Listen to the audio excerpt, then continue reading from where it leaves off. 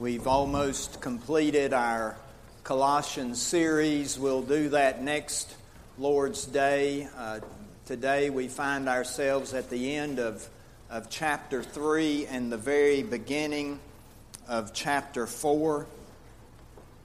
And I hope you'll turn in your ESV Bible or find your bulletin insert as we'll use this as a unison reading together. Let us read the Word of God together. Wives, submit to your husbands as is fitting in the Lord. Husbands, love your wives and do not be harsh with them. Children, obey your parents in everything, for this pleases the Lord. Fathers, do not provoke your children, lest they become discouraged. Bondservants, obey in everything those who are your earthly masters, not by way of eye service as people pleasers, but with sincerity of heart, fearing the Lord. Whatever you do, work heartily as for the Lord and not for men, knowing that from the Lord you will receive the inheritance as your reward.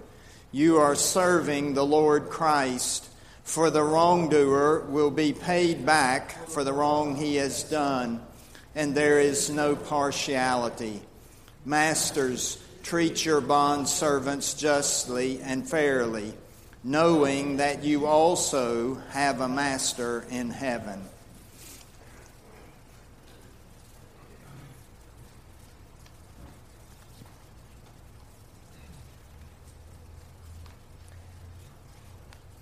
This is sort of a famous illustration among preacher types. You can find this in one of Oswald Sanders' books where he speaks of the results of two families in New York State who were studied extensively generation after generation after generation.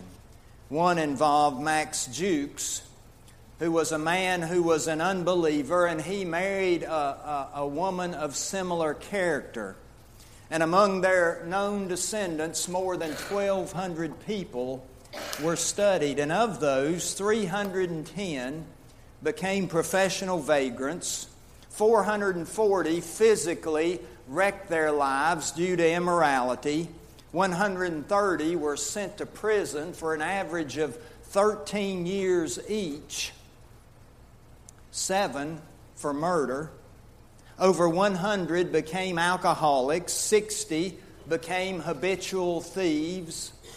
190 were prostitutes. And of the 20 who learned a trade, out of more than 1,200 people, 10 learned that trade because of state prison. Now, in about the same time period as Max Jukes, the family of Jonathan Edwards came on the scene, who was a man of God, and he married a woman of similar character. And they eventually became part of this study. Over several generations, 300 of their descendants became pastors, missionaries, or theological professors. More than 100 became university professors. More than 100 became attorneys, 30 of which were judges. More than 60 became physicians. And about that same number were authors, many of whom wrote classical books. 14 became presidents of universities. And there were numerous successes in American industry from this one original marriage of Jonathan Edwards and his wife. And 3 became U.S. congressmen, and 1 became a vice president of the United States. Now, you hear something like that, and you think, well, what kind of conclusions are we to draw from a study like that? I don't know all of them, but I know one conclusion we can draw. If you study the book of Proverbs carefully, you will see that the teaching in that book assumes that the home, and not the place of worship, but rather the home is the primary place of moral formation and social and civic duty. For example, in Proverbs 4:3 we can read, "When I was a son with my father, he taught me and said to me, 'Let your heart hold fast my words. Keep my commandments and live.'" This father is taking very seriously his responsibility to teach his son in the home, because after all, as parents, those are our ultimate responsibilities. Teaching our children, our grandchildren, our great-grandchildren.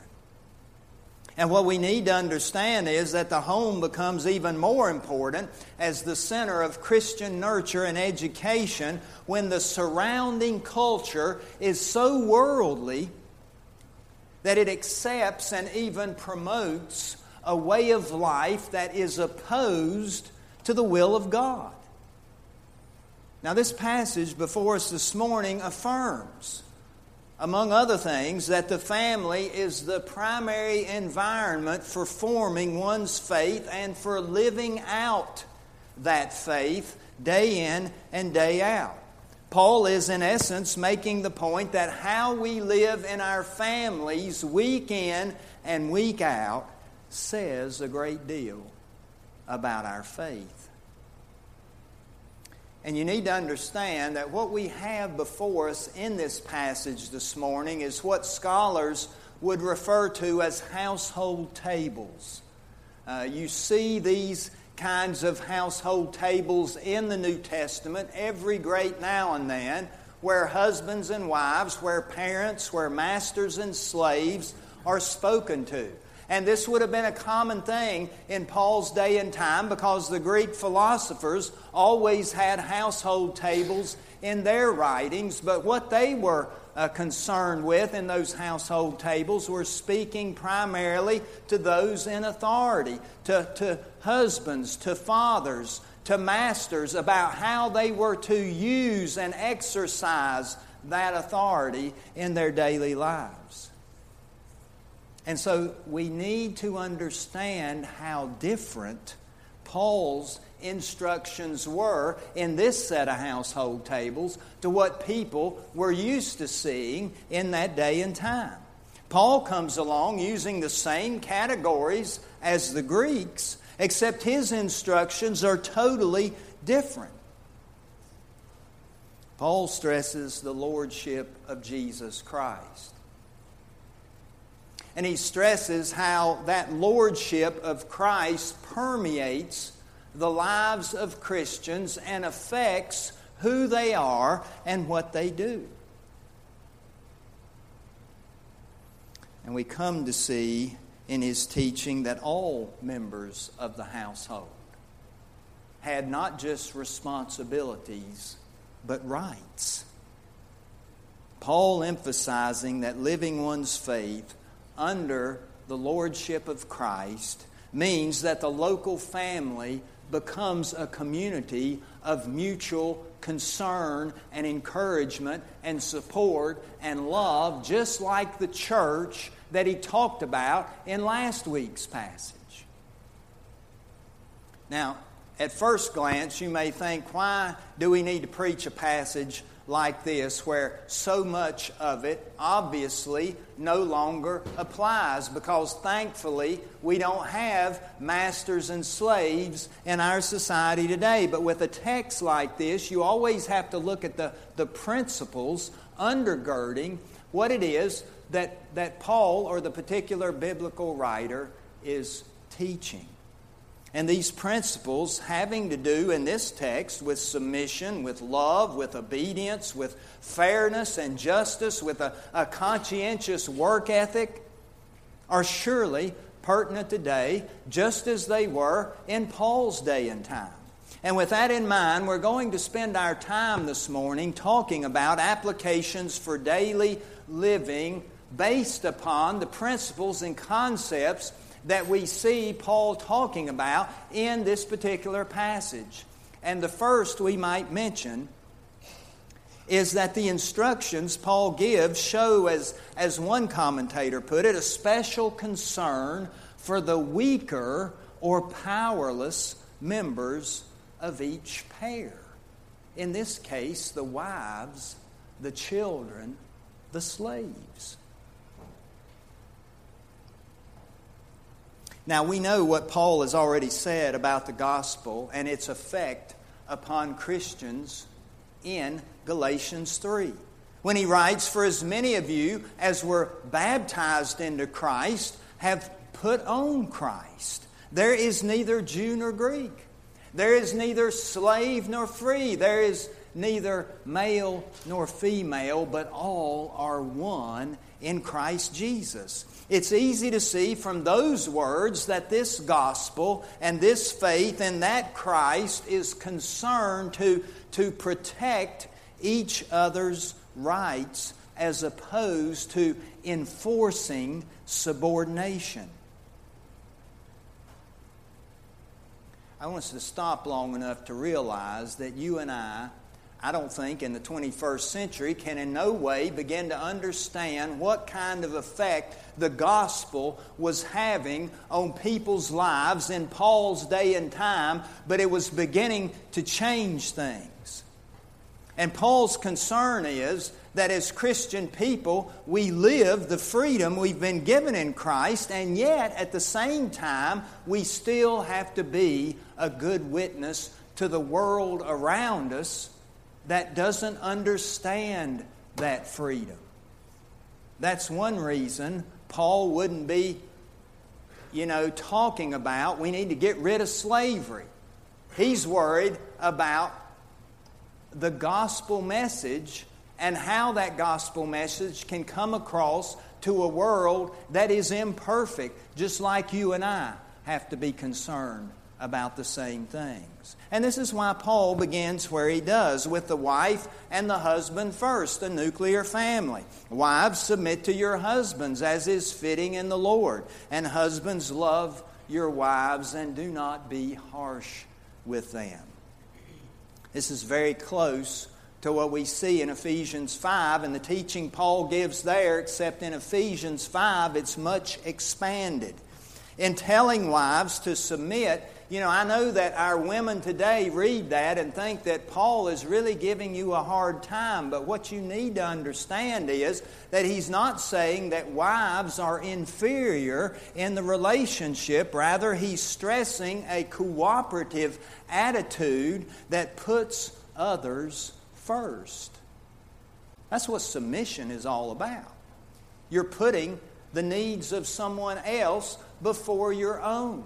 That's why Paul says in Ephesians 5, submit to one another. Before he begins all of that teaching to husbands and wives, he says submit to one another as if you're submitting to Jesus Christ.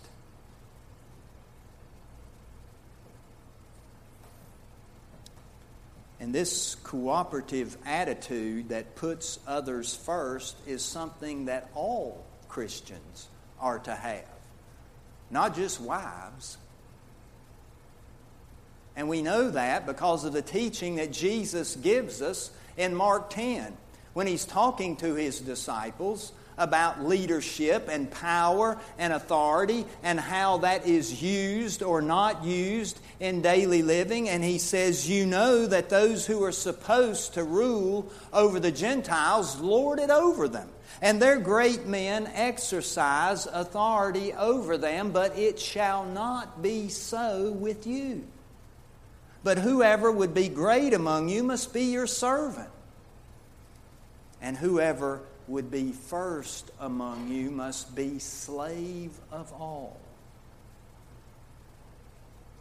Now, Paul takes that principle that Jesus teaches there in Mark 10, and he kind of gives another set of words to it in Philippians 2, the same principle, where he says, do nothing from selfishness or conceit, but in humility count others better than yourselves. Let each of you look not only to your own interests, but also to the interests of others. And then he points to the example of Jesus himself, who emptied himself and took the form of a servant in those wonderful words we call the Christ hymn there in verses 5 through 11 of Philippians 2.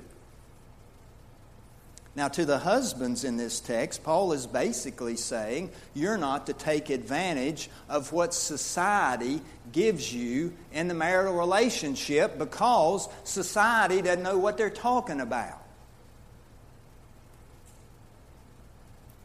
You must remember that Jesus is Lord. And you have to remember how Jesus loved you. And then love your wives in the same way. And this word love that's translated in our English Bibles as love is a form of the word agape, which, as many of you, if you've sat in Sunday school classes through the year, know that that's the strongest form of love in the Greek language. That's the kind of love that is self-sacrificial. It's the kind of love that's unconditional. It's the kind of love that God had for you and me and for this whole world. For God so loved the world, that's agape, that He gave His only begotten Son. If anything, and I tell young men this all the time in premarital counseling, the guy has the harder road to hoe in the marital relationship, because as Paul expands it in Ephesians 5, he says, husbands, love your wives as Christ did. Love the church as Christ gave Himself up for the church. So that's the attitude that every husband is to take into his household every day, that he's willing to lay his life on the line for his wife. That's the kind of love that Paul's talking about here. And this brings us to the next application, which is the fact that Jesus, as Lord, affects everything about who we are and what we do. The Greek word for Lord, Kyrios, or some form of it, is 7 times in this short passage. I think your English Bibles only has it in there 6 times, but it's in there 7 times in the Greek because I counted it. It's like Paul is saying over and over, you've got to make sure you see what's going on here. Everything I'm talking about is tied directly to the fact that Jesus is Lord and King and Master of your life. And He's calling you to live a certain way. So the Lordship of Christ imposes itself upon all aspects of our lives. Our marital relationship, with the nurturing of our children, with our relationships at work, in the neighborhood, wherever we are. Yes, we are free in Jesus Christ, but part of this living freedom each day is learning to express ourselves according to the pattern which we see in Jesus. And in Jesus we see a regard over and over again, not for self, but a regard for others and serving others. This is what Jesus Himself teaches in John 13. When he washes the disciples' feet, if you remember that passage, when He brings that drama to a conclusion in that upper room, this is what He says to His disciples. Do you know? Do you know what I have done to you?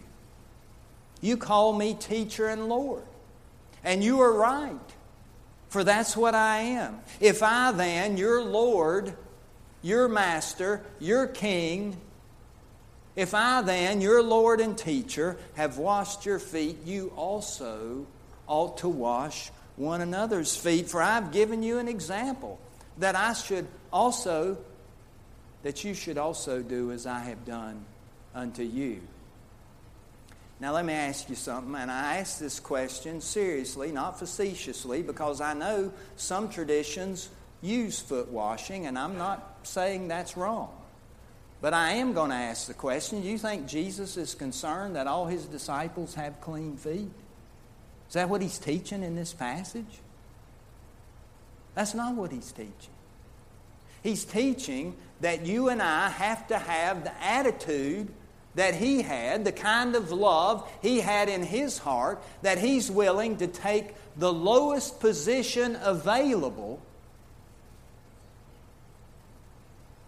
and he's willing to do that at any time. Whether it's in the home, whether it's at church, whether it's in the workplace, wherever. That's what he's teaching. Now, please know that it's next to impossible for us to imitate Jesus in this and live this kind of life unless we have some kind of understanding of what he has done for us. I mean, we shouldn't be willing to lower ourselves for other people and in humility count others better than ourselves unless we understand that's exactly what God has done for us in the gift of Jesus. That he lowered himself, that he lived a perfect life on this earth, did not deserve death, and yet he was willing to go to the cross for your sins and my sins because you and I are imperfect and we do deserve death. And we continue to fail the people we love most each and every day. And the Apostle John understands the logic of this. That's why he says in his first letter, the 4th chapter, "Dear friends, since God so loved us, we also ought to love one another." You see, as we realize what Jesus has done for us, then we can treat others and try to treat them in the same way. You see, the way in which you choose to answer that question of how God has loved you is how you live in the relationships around you. If this Jesus, who is Lord, has saved you and saved me, we can't help but follow his example and his call on our lives and seek to give as he gave and as he continues to give. And this leads us to the third application. If we follow a master who was willing to become a slave, then obviously lording it over others is prohibited. That's exactly what Jesus teaches in Mark 10. You know, if you're going to be a part of my church, this lording it over like you see out there in the world is not supposed to be who you are and how you act and how you live. In fact, the New Testament has definite views on how power is to be used within relationships, and this text speaks to that before us this morning, because each set of instructions given here by Paul addresses the use of power by the perceived dominant partner or person in the relationship. And he forbids any injustice, any exploitation, any mistreatment, any kind of taking advantage of the other. This is why we read words in this text like, "Husbands, love your wives, and do not be harsh to them. Fathers, do not provoke your children. Masters, treat your slaves justly and fairly." We live like this and treat others like this because of what Christ has done for us and how he continues to work in our lives through the power of his Holy Spirit. You know, a textbook example, if you want to look at this, being lived out, is that small letter in the New Testament called Philemon. You remember the reason for that letter in the first place? The slave Onesimus has run away from his master Philemon. And Paul is coming to Onesimus' rescue in that letter. He's basically saying to Philemon, yeah, I know he's not perfect. I know he's done some wrong things. But if he's stolen anything from you, I'll pay for it. You need to take this man back. Because why? Because he deserves it? No. Because he's a brother in the Lord. Because he calls Jesus Lord just like you do. It's all about the lordship of Christ in our lives and whether that lordship rules or not. And while Jesus is the chief model of this servanthood leadership, I mean, let's admit it, that's what we've been talking about here today. Servanthood leadership within the life of the household each and every day. Jesus is the chief model. We know that. We know that from Philippians 2. We know it from John 13. We know it from Mark 10 and the teaching he gives us.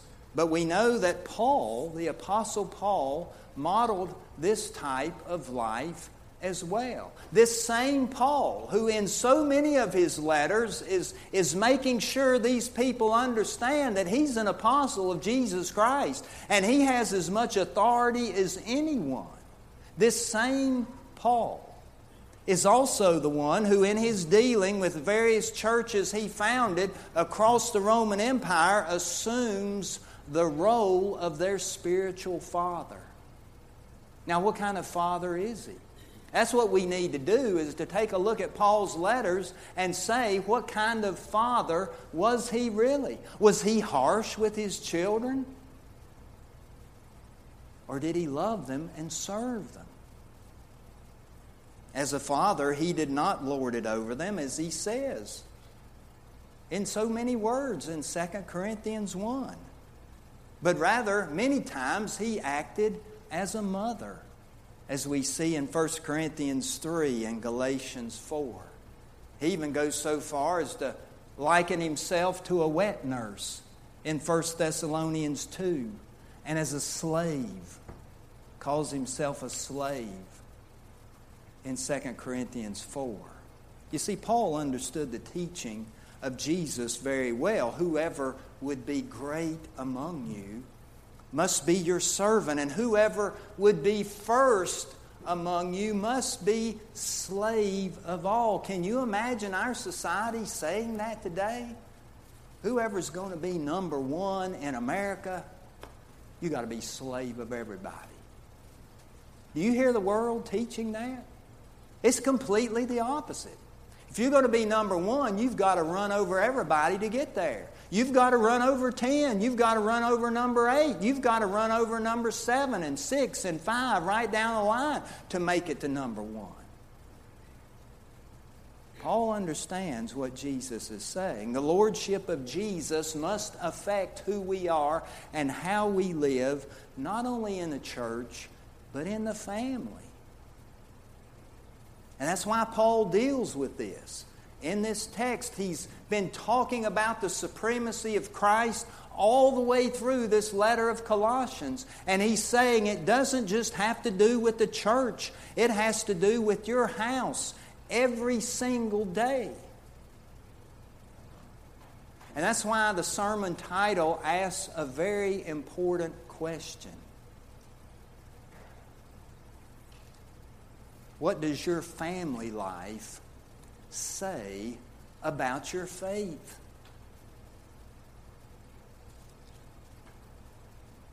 You know, I doubt if there's going to be any kind of study on your descendants or my descendants like we saw with Max Jukes and Jonathan Edwards. I doubt if people are going to look at our children and our grandchildren, our great-grandchildren, and go back and say, well, you can see what they did in that home. But it doesn't matter if there's not a study, because we know that God is concerned about how we live and how we lead and the example we give, the role model that we are in our homes each and every day. With all of that in mind, what does your family life have to say about your faith? Will you one day hear, "Well done, good and faithful"? You remember what word comes next? Servant. Servant. May God bless us to that end, to hear those words to His honor and glory. Amen. Amen.